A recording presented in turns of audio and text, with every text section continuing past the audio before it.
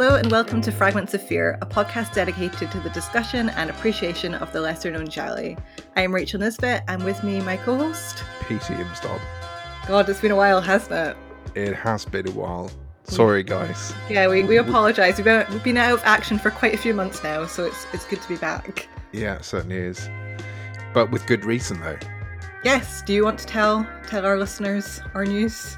Well, we've recorded our very first audio commentary, so that's been very exciting. And you've been very busy and recording 2 more audio commentaries. Yeah, in the space of a month. I think the timing wasn't great, was it? Because we had our joint one, and I was up in the Highlands, and I was bent over a dressing table trying to record with Peter, and then the minute I got back, it was like, you've got to do 2 audio commentaries in a month and a week. So that was very stressful, but we've got that all done now, haven't we? Touch wood. Yeah, we have. Unfortunately, we can't tell you for which film it is yet, but we're really looking forward to letting you know as soon as we can. Yeah, we'll definitely keep you updated. But it was really fun to do. We just kind of approached it a wee bit like a Fragments episode. So we hope just an extended Fragments episode with references to what's on screen. But we hope you all enjoy it when it's announced.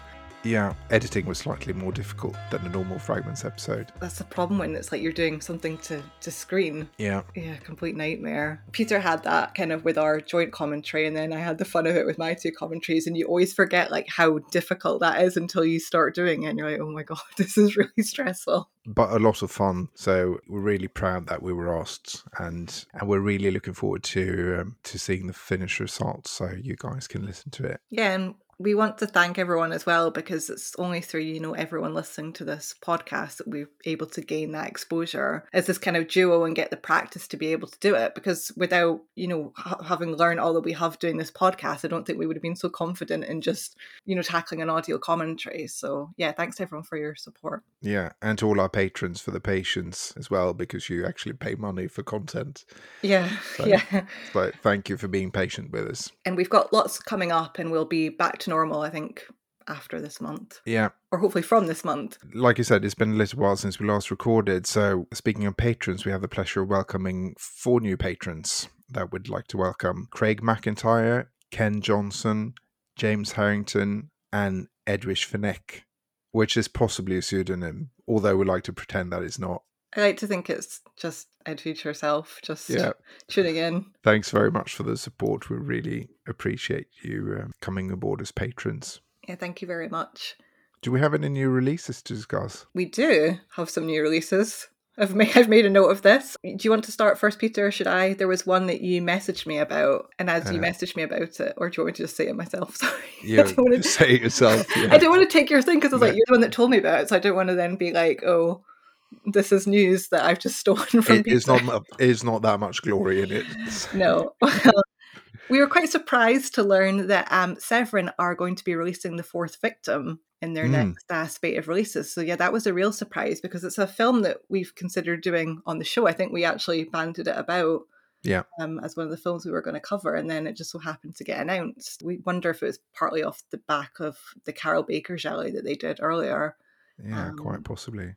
We don't think it's coming with any special features, so we might well do an episode on it, just to cover it, as we originally intended to do. So that's coming out, so that'll be nice to see, because the existing copies of it at the minute are quite poor. Yeah, they're quite rough, aren't they? One of the rougher bootlegs floating about. And it's one of those films that I didn't necessarily think we'd ever see on Blu-ray, so a very welcome addition. Absolutely. What else have we got? We've got The Psychic coming from Shameless. I think most people probably already own a Blu-ray of that, but yeah. They're releasing that in the UK for UK only kind of buyers, or people that don't have multi-region players even. So that's coming out. I don't know when. I think in a month or so, maybe August. Probably should check these things before we record. Yeah. And to give you some concrete dates. That's coming out. Is there anything else? Our Puzzle is out. I've received the disc, but I've not had a chance to have a look at it yet. Neither have I. I've been too busy crying over commentary tracks. Yeah. to watch too much this month, but yeah, that's out now, and I've heard it's quite a good price. Yeah, it'd be good to follow the adventures of Whiskey the dog in HD. Yes, Whiskey, our favourite animal friend, so rest in peace. Yeah, rest in peace. Never forgotten. No. That's about it for now, I think, in terms of new releases. Not anything official. Sometimes you kind of hear things, but it's not official yet, so you want to just give it a month to see how it pans out. Yeah. But we'll let you know next month, and we'll be back to our monthly updates on releases then. So maybe we should just move on to this episode's film. I think that's a good idea. So I'll just give you the usual spoiler warning because, as always, we'll be discussing all aspects of the film, including the ending. So if you haven't seen this film and don't want any spoilers for it, we suggest you do pick up a copy of the Vinegar Syndrome Forgotten Jelly box set, Volume 3, watch the film, and then come back to us. So, with this month's episode of Fragments of Fear, we've decided to repeat what we did with our past episode on My Dear Killer. So, tackling a giallo that's recently had an official release, but one that didn't have a commentary track or any extra critical features. We listened to your feedback, and we know that some people voiced their frustrations at not being able to get hold of some of the films we discussed. So, this is a good way of tackling an obscure giallo with a credible recent release without covering the same ground as a newly commissioned commentary track, because we don't really want to step on anyone's toes. So, therefore, the film we've decided to cover is Filippo Walter Ratti's I Vizi Morbosi di una Governante, or as it's known in English, Crazy Desires of a Murderer, a film that was featured in Vinegar Syndrome's Forgotten Jelly Volume 3 set, as you just said, Peter. And I believe there were no commentaries in that set, so if you wanted to know a bit more about Autopsy, which was also included, you can check out our very first episode on that film, which God knows how that sounds like, because I don't think I had a proper mic back then, but yeah. Hopefully there's something interesting in there. We enjoyed doing that episode, so it's nice to see it. I think it still holds up fairly well. Good, yeah. So there you go, perfect companion to the film. But back to Crazy Desires of a Murderer. Now you'll see the film frequently cited as having a release date of 1977. However, whilst the film was released in 77, it was actually shot and produced in 1973. And I'm sure Peter will talk a bit about that later on. But once you're aware of the time of filming versus the time of release, Crazy Desires of a Murderer makes far more sense as a film. It's a giallo with gothic elements and with nods to the Argento-style thriller, so it was produced during a time when this sort of thriller was very much in vogue, with the gothic elements a hang-up from the late 1960s. However, by 1977, the style of thriller had fallen out of favour, with the number of gialli released dramatically decreasing from around 30 in 1972 to only 6 in 1977. So by the time Crazy Desires was released, there was less of an appetite for the traditional giallo, especially one that would have appeared as rather dated. For example, we have references to films like A Clockwork Orange, La Salamandra, and La Biche, which seem culturally a bit out of fashion when you're thinking this is a film from 1977, but those references make far more sense when you realise Crazy Desires is a film from the period that those films were released in. But in the discussion of the giallo, it's always important to remember that a select few titles released later on in the decade were in fact filmed and produced years earlier. Another example being The Police Are Blundering in the Dark, which was released in the mid-70s but filmed and produced in 1972. So I think it's important to address that discrepancy with dates before we start discussing the film, as it informs the context we examine it in. And I don't think there's any need to give any more context than that. I'm sure everyone listening is more than familiar with the popularity of the giallo in 1973. Once we get into our themes and ideas section, we might very lightly touch on some of the minor references to historical goings-on at the time, but we will see. So over to you, Peter, to tell us about the film's director, Filippo Walter Ratti. Yes. He was born in Rome on June 13th, 1914, and he'd worked in the film industry since the late 30s, starting as an assistant director to Gennaro Righelli. He made his directorial debut after the Second World War with the film Felicità Perdure, Lost Happiness, in 1946, and he continued working in a variety of genres, making mostly comedies, but also dramas, spy films, and even a version of Charles Dickens's Christmas Carol, set in 1950s Italy, starring Marcello Mastroianni. Neither of his films were particularly successful, some even doing spectacularly poorly at the box office, like Vacanza sulla Nave in 1966, which only made $7 million, which wouldn't even be close to breaking even. His fortunes changed somewhat in 1971 when he, after a nearly 5-year hiatus, directed the erotic drama Eureka under the pseudonym Peter Rush. It was his first more overtly erotic film, and it turned out to be his most successful one, making 323 million lira at the box office. It was followed by the sexy gothic horror The Night of the Damned in 1971, which failed to set the box office alight. And like you said, if you look at the IMDb, it appears that Ratti's next film was Mondo Erotico in 1973, but as we'll discuss a little bit later on, that was not quite the case. Crazy Desires of a Murderer was written and produced under the title Gli occhi verdi della morte, The Green Eyes of Death, and both the story outline and the script for the film was written by Palmambrogio Molteni, here credited as Ambrogio Molteni. If anybody recognizes the name, it's probably as the director of the underseen 1964 giallo Death on the Four poster. Molteni had mostly written Pepler and Western scripts, and Crazy Desires of a Murderer was his first giallo script. It should also be noted that he worked as an assistant director on Emilio Miraglia's The Night Evelyn Came Out of the Grave, and that he appears in a smaller role as the inspector's sidekick Moretti in this film. So, just give a quick synopsis as always. Returning to Italy after a worldwide trip abroad, the adventurous Countess Elena phones her wheelchair-bound father, Baron de Choblet, informing him of her imminent arrival, and to let him know that she will be bringing her friends along for a short stay at the family castle, much to her elderly father's chagrin. Before he can properly object, he's taken by surprise by a bloodied-handed individual who enters his chambers. Sometime later, Elena and her friends arrive at the castle and greet the Baron, who's seemingly unharmed by his previous encounter, and the group make themselves at home for an evening of festivities. After a debauched game of charades, the guests retire to bed, but in the night, Elena's friend Elsa is gruesomely murdered, her eyes gouged from their sockets. Disturbed and frightened by what has occurred, the castle residents call the police in and are met by a limping inspector who's determined to find the culprit, even if it means uncovering the sordid secrets of the castle's inhabitants. Could the culprit be the nefarious drug smuggler Pierluigi, Berta the no-nonsense maid, or the Baron's mentally disabled son Leandro, who has a morbid fascination with taxidermy? As the inspector's investigation gets underway, the murders begin to escalate, and he must now decipher the truth and uncover the lies before more people fall victim to the crazy desires of a murderer.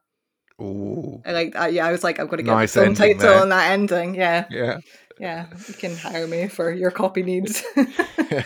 It seems reasonable to start discussing the inspector a little bit. He's played by the wonderful Corrado Gaipa, a very good character actor, always standing out with his walking stick. And it's not just an acting gimmick in this film. He had a walking stick, and he went from walking with a stick to being wheelchair bound at the end of his life. Gaipa was born in Palermo on March 13th, 1924, and he studied at the National Academy of Dramatic Arts in Rome, studies which seems to have been interrupted by the Second World War. But after the war, he returned to his studies and appeared both on stage, TV, and worked extensively on radio. He didn't make his cinematic debut until 1969, when he, at the age of 45, appeared in Mauro Bolognini's Un Bellissimo Novembre. He would go on to have quite an illustrious genre career, appearing in The Fifth Chord, My Dear Killer, Fulci's The Eroticist, Fernando de Leo's Il Boss, and Duccio Tesari's Tony Arcenta, as well as Massimo Dallamano's What Have They Done to Your Daughters? But he didn't work exclusively in genre films, though. He appeared in Ettore Scola's The Pizza Triangle and Francesco Rossi's Illustrious Corpses, which is out on Blu-ray later on this year from Kino Lorber, as well as John Sturgis's The Valdez Horses with Charles Bronson. And he also worked extensively as a dubber and was one of the founders of the dubbing company Cinevideo Doppiatori in 1970. Most famously, Gaipa appeared in Francis Ford Coppola's The Godfather as Don Tomasino, and he was set to reprise the role in The Godfather 3 when he passed away in Rome on September 22nd, 1989, at the age of 65. See, that's a nice bit of trivia about his cane. That's something you wouldn't have maybe expected, but I would have thought it was like an acting gimmick. Yeah, that's what I thought. Before you told me that, I thought it was just a character quirk, but obviously, yeah, something that he required. But yeah, a great actor, like you said. He's been in so many films of this kind of ilk, and one of those faces that, again, one of those people that you might not know the name, but you'll know the face. Yeah. And you can certainly tell he's the actor with the most experience throughout the film. I mean, he really is the kind of standout performer here. I think, when a character like this, when they're on paper, they don't really seem that interesting. But then if you get a good character actor in to play them, the role just kind of is really elevated, by the way that they kind of perform it. For sure. I can't think of many other films where he would get like top billing, but he does get top billing in this film. I know, and it's a bit of a strange one because everybody in this film, maybe that's a bit dramatic, but pretty much everyone in this film, it's like they're not really, the people in this film are in roles that are maybe a bit too good for them. Like they were typically actors who were in a lot more kind of secondary roles in their career. Yeah. Not that I'm saying he was like, he is a good actor, obviously, but you know, like it doesn't have, I suppose what I'm trying to say is the film doesn't really have much star power about it other No. than him. And Yeah. he's not like a main character. It's nice when you get these character actors that you know are good actors. They actually get a chance to get centre stage for a change. Yeah, definitely. And, you know, like inspector types, as we've gone over in this podcast and elsewhere, are often ones that are relegated to more minor roles. And he gets to, take centre stage here, which is good. So should I go on to our kind of, well, I was going to say our main character, but they're initially presented as a main character, but aren't. Let's do it. So then we have Countess Elena de Chaublay, who was played by the French actress Isabelle Marchal. Now, Marchal is one of the more elusive figures of Italian genre cinema, and upon her retirement from the film industry in the late 1970s, the actress appears to have disappeared without a trace, which makes it rather difficult to give you an overview of her life other than her film roles. The French-born Marchal appeared in 21 Italian films in her 5-year career. It sounds like a lot, but she was frequently relegated to secondary or minor roles, not typically roles of much substance. Crazy Desires of a Murderer marks one of her more significant roles, but despite being initially painted as the film's protagonist, her role seems to dwindle, leaving her almost inconsequential to the events that occur in the film. However, going back to the start of her career, before transitioning into acting, Marchal began modelling for fashion magazines in her native France before moving to Italy to pursue acting opportunities, as par the course with many actresses of the time. This quickly led to her acting debut, an uncredited appearance as a prostitute in Terence Stamp's The Valachi Papers in 1972. This was followed with another uncredited appearance, this time in Ereprando Visconti's The Hassled Hooker in the same year. Although this time not as a prostitute, but as a petrol attendant. Deceptive name. Then came more legitimate credited roles, but typically very minor ones. She might be familiar to Fragments listeners for her role as fashion model Paola Whitney in The Crimes of the Black Cat. This was followed by other roles in the giallo or giallo-adjacent films like Crazy Desires, as well as in a blink and you'll miss it role in giallo parody Il Terrore con gli occhi storti, and an uncredited appearance in Eyes Behind the Wall. And that was about the extent of her work within the giallo. Her other roles were mostly in comedies and crime films, again in very minor parts that aren't particularly interesting to list. One of her more interesting roles, however, was in Luciano Ercoli's The Magnificent Daredevil from 1973, starring Nieves Navarro and Juliana Gemma, which is a crime thriller of sorts, I would say. Also worth mentioning for Emmanuelle fans that she was in Black Emmanuelle in 1975 as Gloria Clifton, again a more substantial role than she typically played. 1977 marked the end of her career with 2 performances in Nazi-themed fare. She was in Red Knights of the Gestapo with Corrado Gaypa, playing a prostitute who engages in some unsavoury and uninhibited behaviour during the film's opening, which was then followed with a more comedic role as a Nazi scientist in the comedy Von Buttiglione's Truppenführer, which features a very funny performance from John Steiner. Post 1977, as I said, she seemingly disappeared into the ether. One would probably surmise that she aged out of the sort of role she was playing and likely decided to have a life away from the film industry, but alas, it's unlikely that we'll ever know. Another mystery woman. I know. You kind of wonder as well, like, if that is their real name or not, or if people get married and then it's hard to trace like who they were before, and yeah, we just never know. And you can kind of understand as well maybe why somebody wants to distance themselves from those kind of roles. From Nazi comedies, yeah, I can see that. Well, I'd rather be, I probably should say that. I was going to say I'd rather be in a Nazi comedy than be in Red Knights of the Gestapo, yeah, which is a bit more extreme. So the austere maid, Berta, was played by the Austrian actress Annie Carol Edel.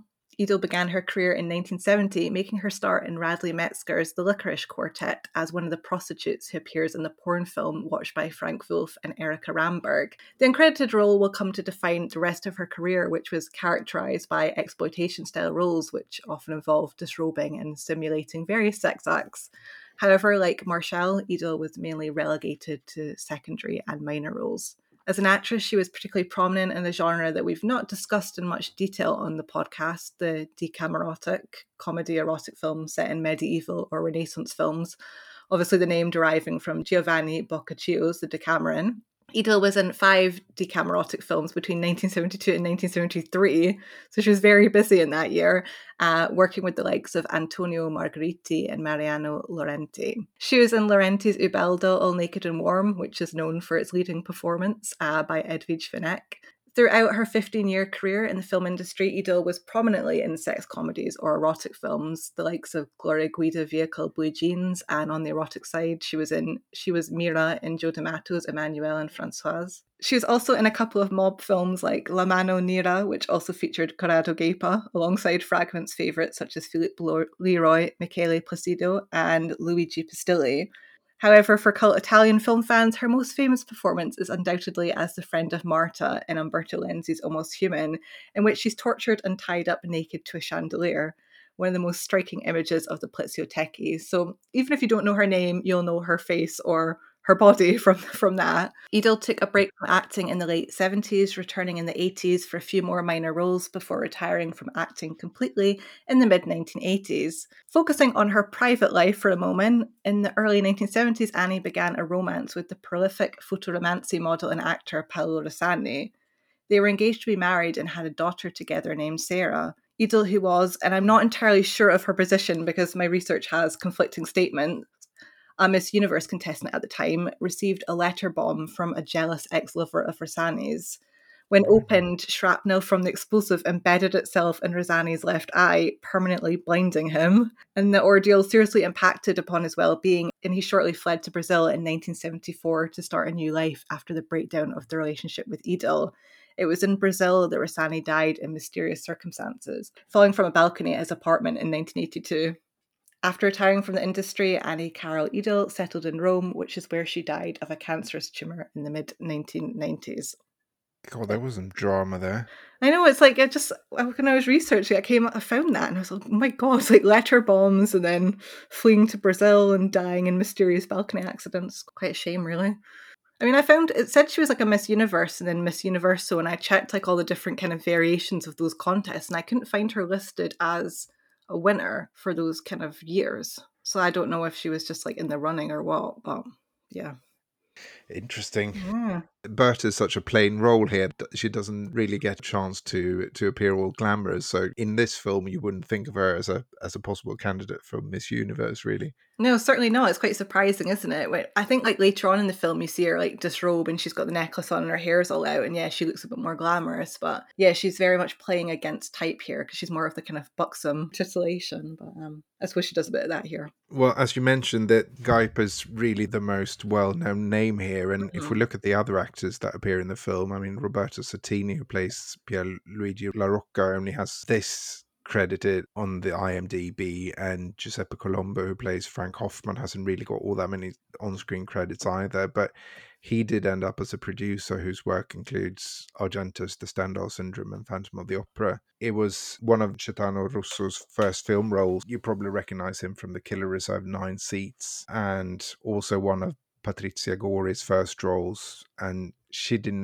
really have a career of note either. I mean, it's very much like Isabelle Marshall in that she appeared in a lot of genre films in smaller roles, but there's not really all that much to say about any of the other actors. No, I think it's just like you've got Stuart Brisbane, I don't know how you pronounce his name, Colin, who was like kind of very much a background player in a lot of films, you know, always as like a doctor or a party guest or something like that. I think he was a parishioner in Seven Bloodstained Orchids, but there's not much to say, is there, other than listing like, you know, what film they were kind of in the background of a shot for. Yeah, it's not like there have been biographies about any of these actors written.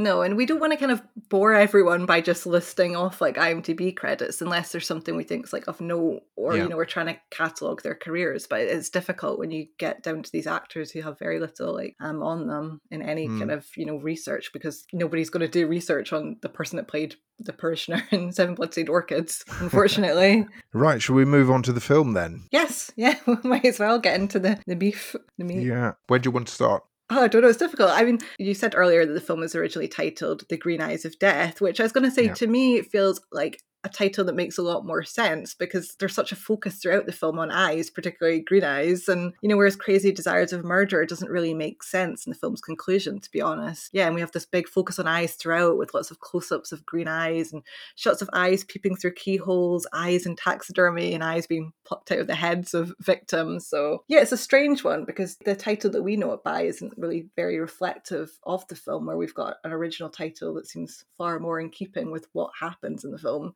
certainly. It's very much a gothic influenced giallo. Yeah, certainly. Yeah, very much a strange mix of genres, isn't it? Because you've got the gothic horror, then you've got the like kind of Argento whodunit, and then all the kind of erotic elements that are, I would say, more overt than you would typically find in a giallo. Yeah, I mean, the gothic atmosphere was something that Ratti had, I think, fairly competently provided in The Night of the Damned. I think that's probably the better film out of these two, or the more interesting film of these two. But I mean, it's got the castle setting. You get like the bats, the hidden and possibly mad sibling in the basement. So it's got a great setup for that whole gothic thing. And as I mentioned, the writer of the film also worked on Miraculous, The Night Evelyn Came Out of the Grave, and that's obviously one of the more successful giallo gothic crossovers. So it makes sense. And like in that film, Ratti also incorporates some modernity into this gothic setting. So you get this disco dancing scene and that sort of thing. Yeah, it's interesting when you talked about Ratti's career as a director and what he'd done just prior to this. You can certainly see that he's almost tried to incorporate what he was good at and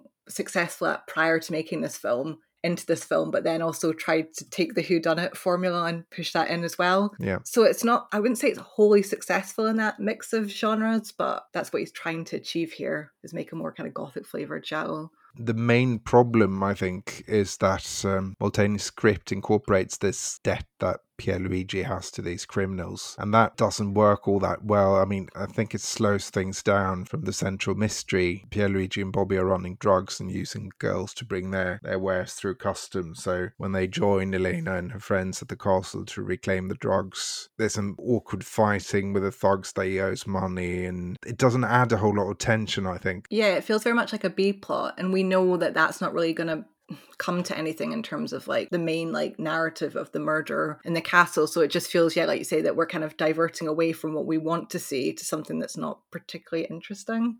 Like you say, I definitely feel like it slows the film down. I find it quite surprising when I rewatched it because there aren't really all that many murders in the film. No, there's certainly not. When you factor in all the stuff with Pierluigi and then you factor in the excessive number of sex scenes, it feels like, why couldn't some of that time been given over to another murderer to... Yeah. And that would have made quite a difference to the film's feel overall. I think so too, because I think the eyeball scooping scene, the murder of Elsa, is obviously one of the more memorable scenes in the film, and I think that's done quite effectively. And there are some gothic flavoured scenes in the film when they're down in the basement where I think it's Gretel who runs away when they meet Leandra for the first time. That's a really nice shot as well. So it's not that Ratti didn't have the know-how to put together a scene with some tension in it, but the script sort of trips him up a bit because it spends more time on the drugs subplot and quite a lot of time with Guyper talking to the suspects. Yeah, it doesn't hang together as well as you feel it should do.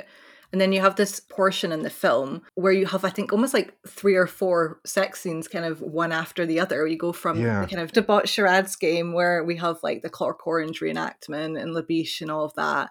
And then, so that's kind of a bit of like lesbian titillation. And then you go to like, it's Bobby and Elena, right? And then you've got Elsa and Pierluigi. Is that right? Pierluigi, yeah, that's right. And it just feels like, and then you've also got the scene with Leandro and Berta. You just feel like there's so much time, like at one point in the film, dedicated to it that it feels like it would feel excessive even if it was spaced out. But yeah, when it's all so close together, like I would just rather have a murder at this point. I don't need this much like sex all in one block. No, it's a really odd choice to more or less put 4 sex scenes like in a row. I can't understand it. I find it really odd because I've never encountered that in another giallo, I don't think. Yeah, no. Some of them are more sexual than others. It's not the issue that it's got more sex than perhaps you would want to see in it in giallo. It's just that it's paced strangely. It's definitely paced strangely because normally they would have been spaced out a bit. They would have thrown in a murder between the sex scenes or something like that, but here you get them all in a block and then that's all the sex scenes done with. Yeah, because with other gialli, like you get this thing where it's like there's sex tied into some sort of overarching narrative about like, you know, a romantic narrative, but we don't have that here either. So we're just kind of like almost like isolated sex scenes that don't really serve serve any function. Like, they don't have that function as a red herring, I wouldn't say. No. I think the only one that I would say maybe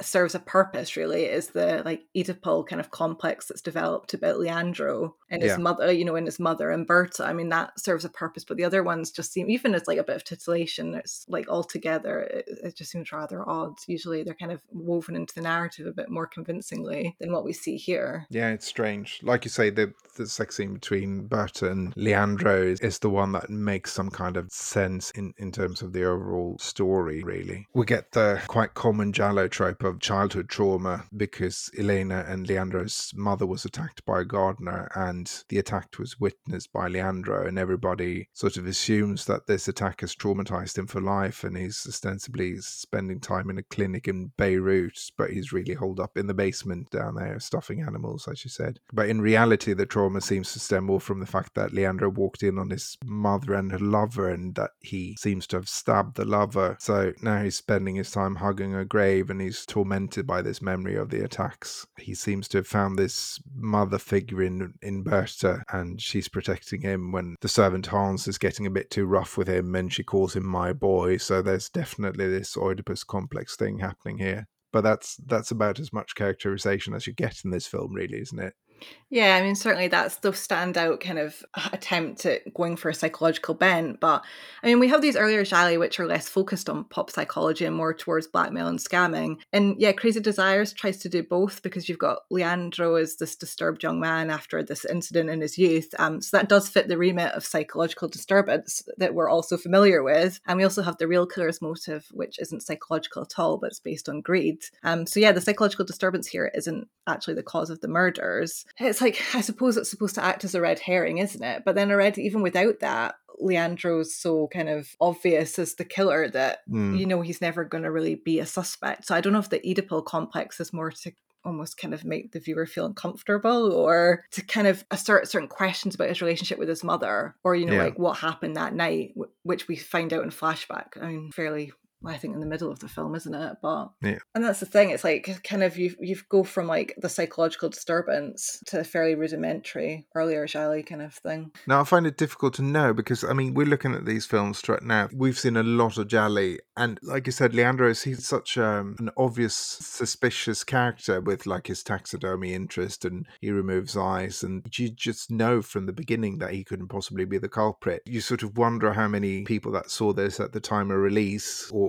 who were supposed to see this at the time of the original release, that would have been fooled by this plot point or not. It just seems quite obvious. Yeah, it does. And especially if you consider this film came out in 1977 when like the genre has been like well traversed, it feels like audiences would have been probably quite au fait with like this sort of setup. Yeah, but in fairness though, I think even if Leandro is quite obvious as, you know, a red herring, there's some nice scenes with him. Like we've got that image of the bloodied hand coming out of the crypt, which again feels like very kind of gothic horror. But then we have those scenes, as you mentioned, in the when he's doing his taxidermy, and you see all these wee furry friends being carved up, and you've got the battered fox and badger, and I think a wee Airedale terrier on display, and it's like that special interest in the eyes, and although it's nothing more than a bit of kind of macabre diversion, it's a rather nice scene, like his like little macabre workshop. Yeah.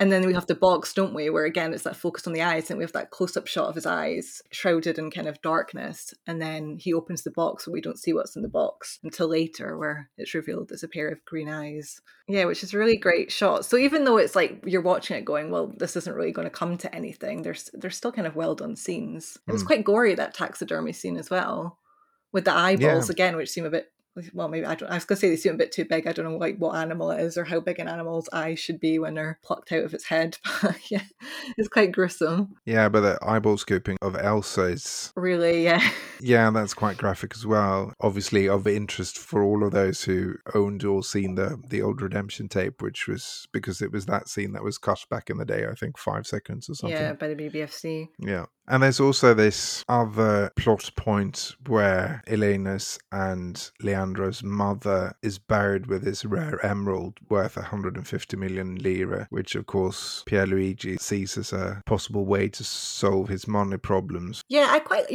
that's one thing I do actually really like about the film. I might not like the Pierluigi like storyline, but I do like this idea of the princess. I think that's what they call her in the film, the princess. I think her real name on the grave is Saiwai Suni. And you're kind of led, I think the story is that the Baron married a woman from Thailand when she was only 16 and took her back home. And, you know, you wonder if this is one of his expeditions to the east and honing his artistic knowledge. And yeah, she tragically died and is entombed in the castle grounds with that massive emerald. And I think what I like about it is that it's the lore that's presented with her character, and we have that wonderful portrait of her that hangs in one of the castle's rooms, this like enigmatic princess who surveys the castle in an almost like omnipresent way. And because you have these gothic trappings in the film, you're almost led to believe, is there something more with that? Is she really alive? Has something happened? Yeah. Was she more active in the murder than, you know, just like, I think it's kind of presented as, you know, like self-defense, but you think was it some other kind of plot that was going on? I mean, I don't know if we actually establish if she's the mother of Elena or not. No, I just assumed that she was.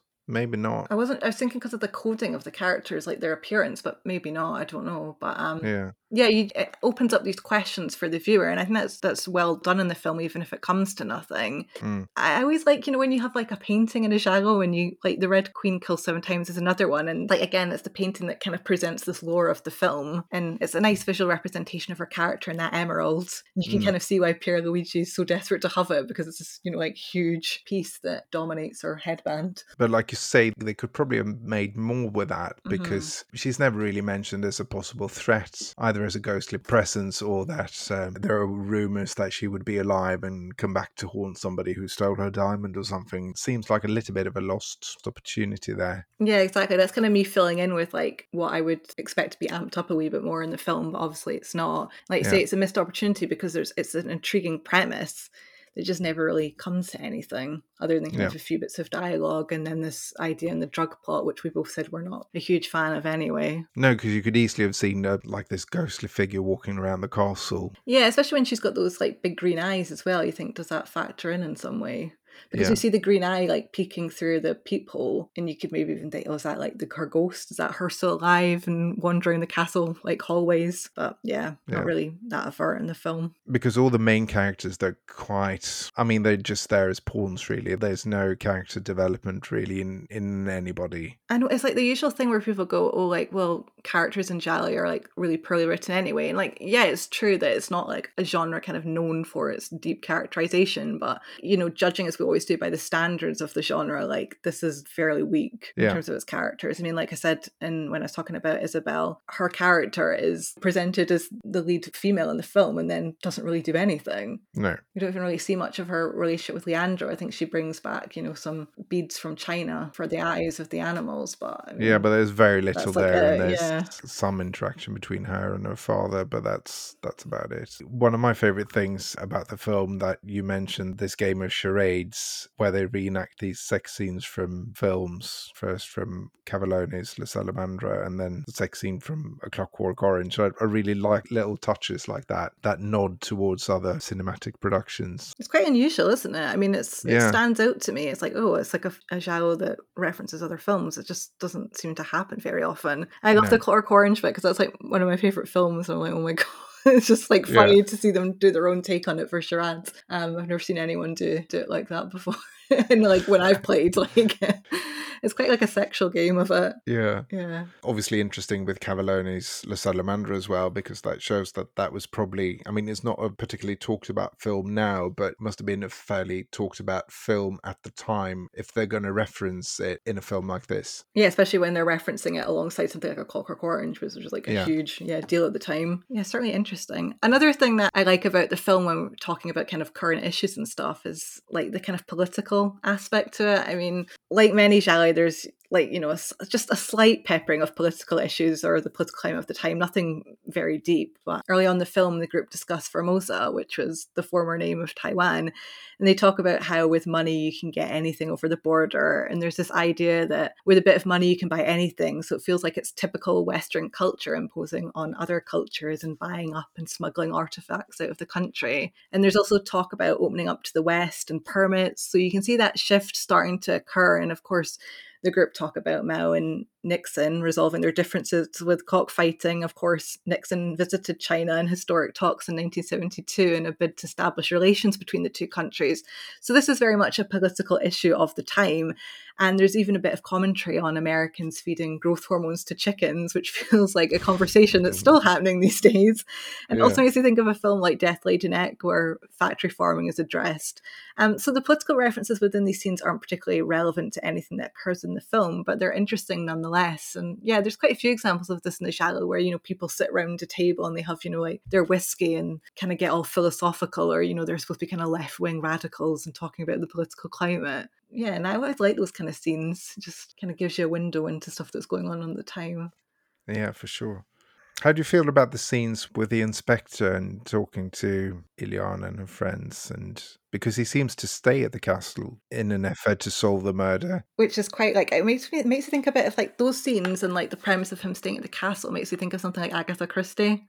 Yeah. It's almost like the premise of like a murder mystery weekend. There's like really popular ones where it's like you go to an English country house and reenact like a murder, and there's all these different suspects. I think like you mentioned earlier, I like the inspector and I like the idea of him solving the case and taking center stage, but I feel like those scenes maybe just go on a wee bit too long and they're a bit dull. Yeah. So as much as you like his character and like him, trying to outdo them and I'm going to find out what you've been up to, it maybe just outstays its welcome a bit. No, I agree. It's not particularly inspiring, and it's not really shot in a way that's really interesting either. It's quite flat. Mm-hmm. There's not a really dynamic camera there that can sort of liven it up a bit. It's just, it's there. Yeah, and there's no sense of like you say, if someone livened it up a bit with like some clever editing or clever shots or whatever, then maybe it would feel like time's passing in a better way. But it just feels like one scene after the other of like him interviewing people in exactly the same way. I think like a different director would have handled that differently. Yeah. Sorry, I was just looking at my notes there and I just saw the big cat in capital letters. What's going on with that candle? Yeah. Could like not mention that before the episode's out. No, but it seems like there are a couple of scenes that were cut before release, because that sex scene is cut short quite obviously. Is a quite jarring cut. Yeah, it's quite clunky. Yeah, but those two scenes are present in the Cine Romanzo, in the photo novel of the film. So there are two stronger sex scenes that were edited out of the film before release. It's probably a good call, not on the fact that they're stronger, but just the fact that like it already seems like too much in terms of length in the film as we know it. So we probably could have done without a few extra minutes of like more sex. Because it feels like it goes on for nearly a quarter of an hour or something. Probably not, probably 10 minutes or something, but still goes on for a bit. Yeah. Especially when you see that candle and you're like, oh my God, what's going to happen? And then it cuts and you're thinking, oh, excuse me, I probably would have preferred to have seen that than all the kind of run up to it. Yeah. Towards the end, the inspector decides to reenact the night of the murder. Mm-hmm. And basically putting Gretel in harm's way because he's convinced that the murder is going to come out now. And it turns out that Leandro is Dr. Olson's son. We haven't really spoken about Dr. Olson, but... No, I was just going to say that before you mentioned it, yeah. Yeah, this family doctor who's around who seems to be a bit of a drunk and who's been teaching Leandro how to do taxidermy.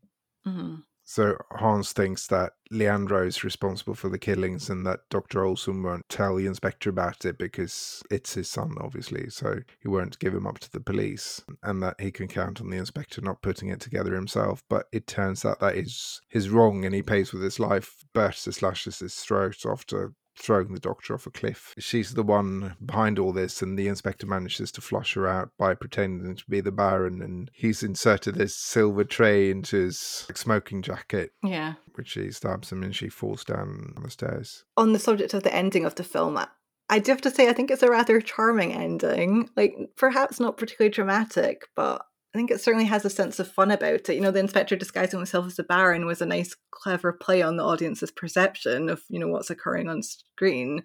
Yeah. I like how he's the one that foils the murder with this orchestrated ruse, and it just feels very light-hearted at the end when you get that final shot with the inspector's almost smug, sort of comical expression. And he arrests Pierluigi and Bobby as well. Yeah, kills two birds with one stone. Yeah. But that's quite good because you've had all this stuff throughout the film about like the Eastern Asian art that the Baron collects, and then it turns out that the Chinese paper that they used is what foils their drug plot. So then that has some sort of relevance in the ending, the fact that, you know, the Baron's such a big collector, or expert even. The inspector is like this, like you said, Agatha Christie, like a Poirot, or like a Columbo type character who manages to put it all together in the end. Yeah, he just like the A plot and the B plot are just perfectly wrapped up at the end in that one scene. Yeah, so I mean, I was researching something the other day, and the director of The Shallow, I won't say what it is, but he said he wanted to make a film with a pessimistic ending because he felt like a lot of gialli were neatly wrapped up and didn't have much poignancy in their endings. And that really got me thinking about what films in the subgenre have a bleaker ending. And naturally, we're doing Crazy Desires of a Murder, and I was thinking that is completely on the other end of the spectrum. You know, it's very neatly wound up with a happy, kind of comical ending. And I think sometimes that's just what you want, isn't it? It's just like when I finished watching this again, I was just smiling at the end with the inspector's face on screen. It's maybe not. I'm trying to think of other films we've covered. It feels quite different as an ending to a lot of films we've covered on the podcast. Yeah, I can't remember any of the films that have had like an upbeat, slightly jokey ending like this. Or maybe Fashion Murders had a similar thing because they were talking about the general fish. Yeah, that's true. Catch. Yeah, it's because like most of them, like they end like, you know, everything's is either, you know, a downbeat ending, or you get the kind of romantic plot comes through, and it's, you know, they kind of go off hand in hand into somewhere, walking off into the distance. But this one, it does seem more comical. I guess again, it's because the inspector isn't usually the focus in these films. That's probably a good observation, actually. Yeah, because it's very much, you know, he's solved the mystery. So it's like he gets to revel in like some good police work, and then everyone else is like, "Oh, thanks, Inspector." Like now, I'm just thinking of like Gretel, like being all happy after being put in the killer's way. Well, I guess it was never a threat, was it? But still, questionable police practice. Slightly questionable. Yeah. By the way, don't you think Berta looks a little bit like a bargain bin Rosalba Neri? Oh, do you think I can kind of see it like a bargain bin Rosalba Neri, but also a touch of Olga Karlotis? Yeah. Yeah, that would be a good description of her, those two actresses mixed together. It's interesting if we took this film and we're like, who would be cast? Like we said earlier, like the cast isn't great. It's not exactly, you know, full of cult figures. But yeah, I wonder who we would cast if it was. And probably Rosalba Neri would be good in that role. Yeah, and definitely. It feels like if they could have cast anybody they wanted to, it seems like a Barbara Boucher type role. Yeah, I can see that. Or maybe even like a Carol Baker style role. Yeah. I'm just basically naming out blonde people. Yeah. And we'll give Peter Bach the Leandro role. Yeah, and then maybe George Hilton could be Pierre Luigi.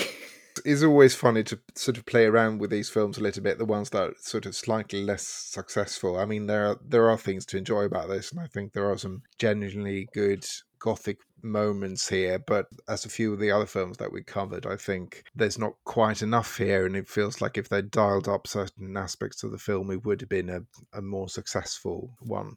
That's the thing, it's like I enjoyed rewatching this film like in preparation for the podcast, and I think it is an enjoyable film. I think, you know, people will have fun with it. It's just probably could have been a lot better if with a few changes.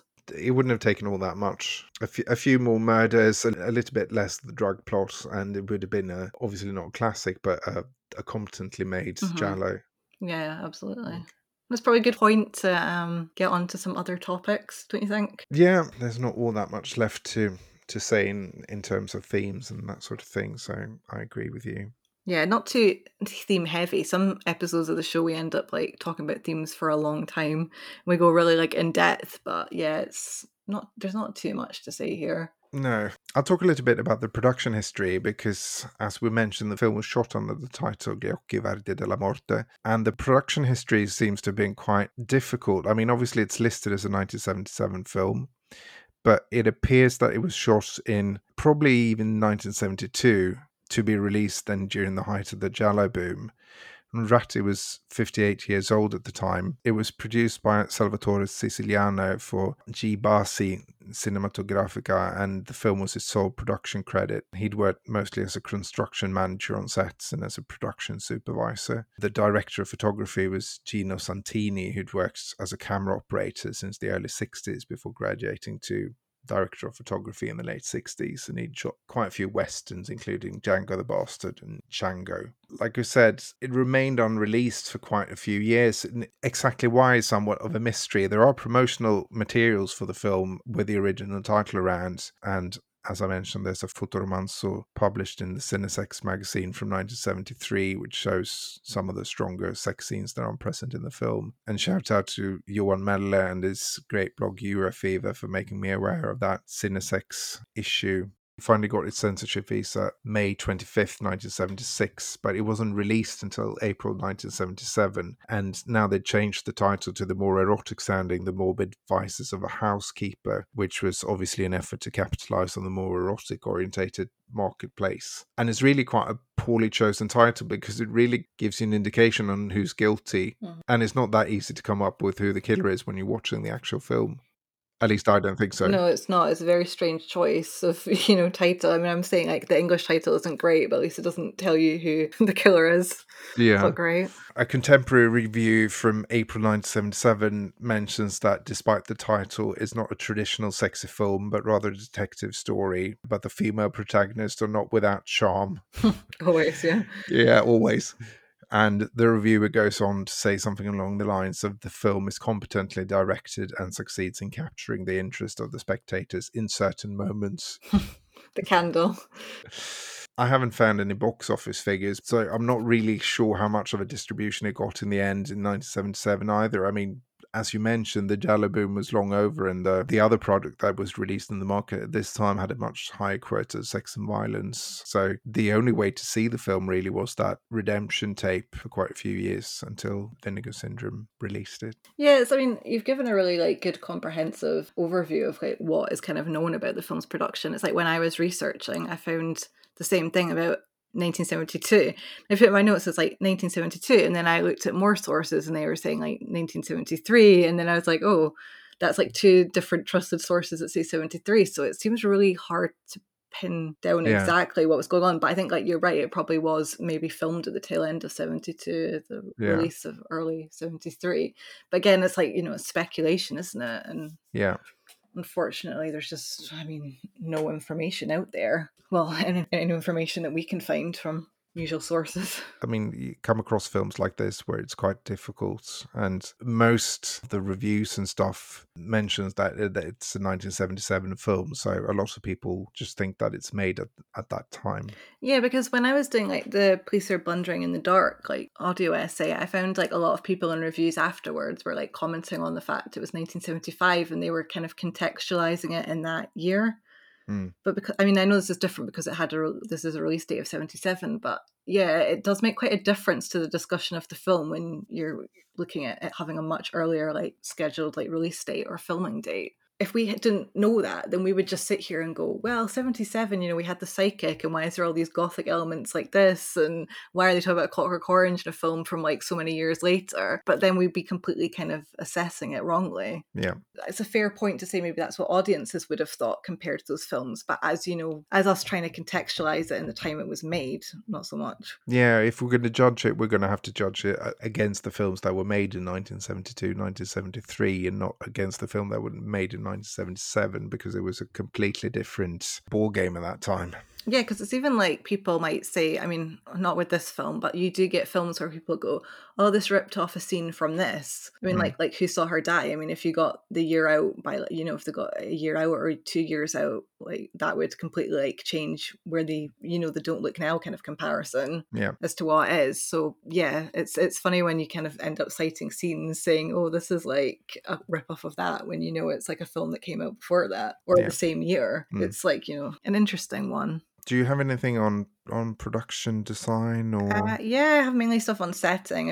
I've got a wee bit on costume, but there's obviously not too much to say on that respect. Setting-wise, we're very much contained within one location, but that's very typical of these sorts of chalet that draw upon more gothic elements, where we typically find our characters almost trapped inside a haunted house or a house of the damned, so to speak. And as Peter discussed, these gothic overtures were very much present in Ratty's earlier work, so it's a fitting use of location for a director previously concerned with the gothic. going back to some of our previous Fragments episodes, Murder Clinic and Libido were both gialli with a more gothic flair than most. So I personally group Crazy Desires in with those sorts of titles, despite being a slightly later entry.